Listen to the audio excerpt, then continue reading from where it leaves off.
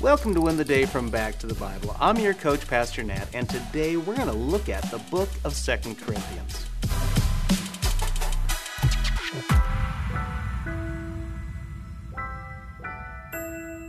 As I prepared to write this message, the verdict was released from the Johnny Depp and Amber Heard trial. That trial was all about defamation.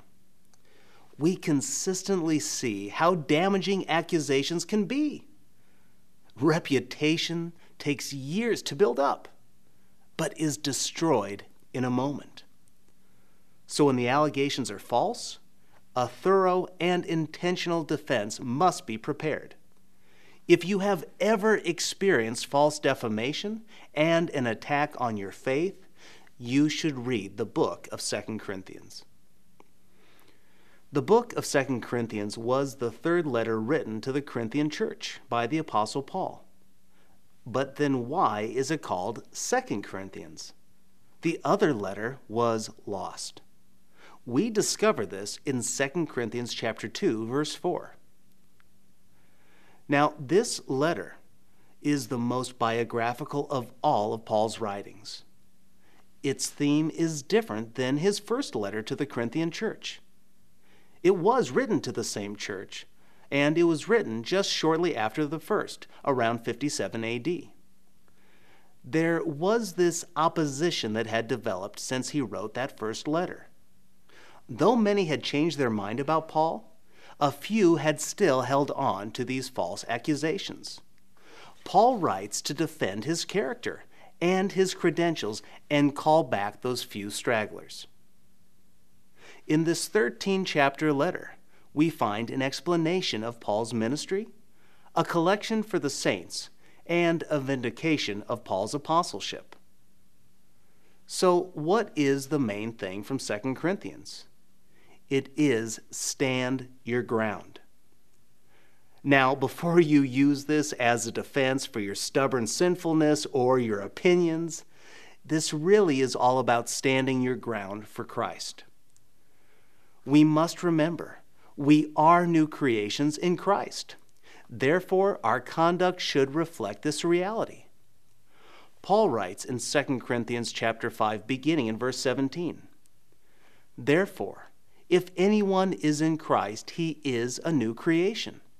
The old has passed away, and see, the new has come. Everything is from God, who has reconciled us to himself through Christ, and has given us the ministry of reconciliation."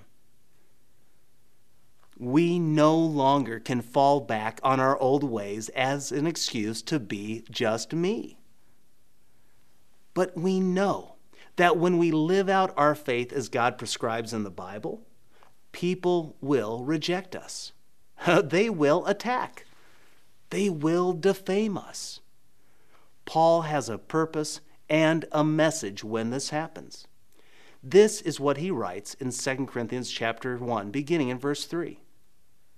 "Blessed be the God and Father of our Lord Jesus Christ, the Father of mercies, and the God of all comfort.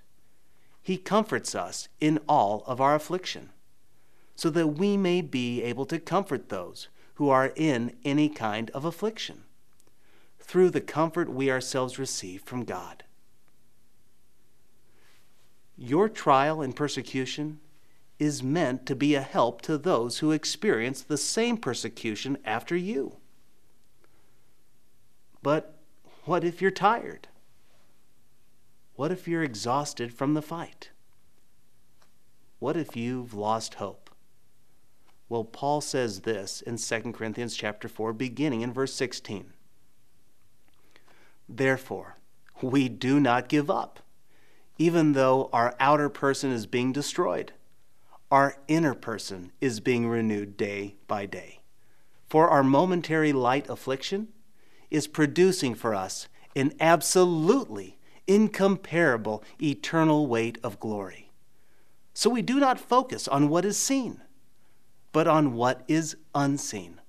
For what is seen is temporary, but what is unseen is eternal."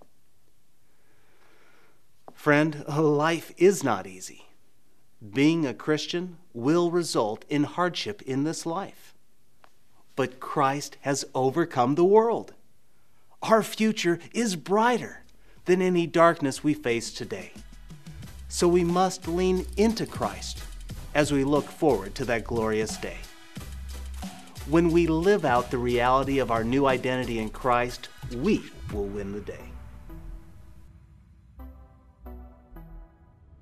Hey, I hope you enjoyed the message today. If you'd like to go even deeper, join us in Go Tandem. Go Tandem is our spiritual fitness app to help you move closer to Jesus each and every day. So download Go Tandem on your mobile device. Oh, and by the way, this service we offer is at no cost to the user or even to the churches who benefit, but it does come at a real cost. Would you consider partnering with us at backtothebible.org? That's backtothebible.org.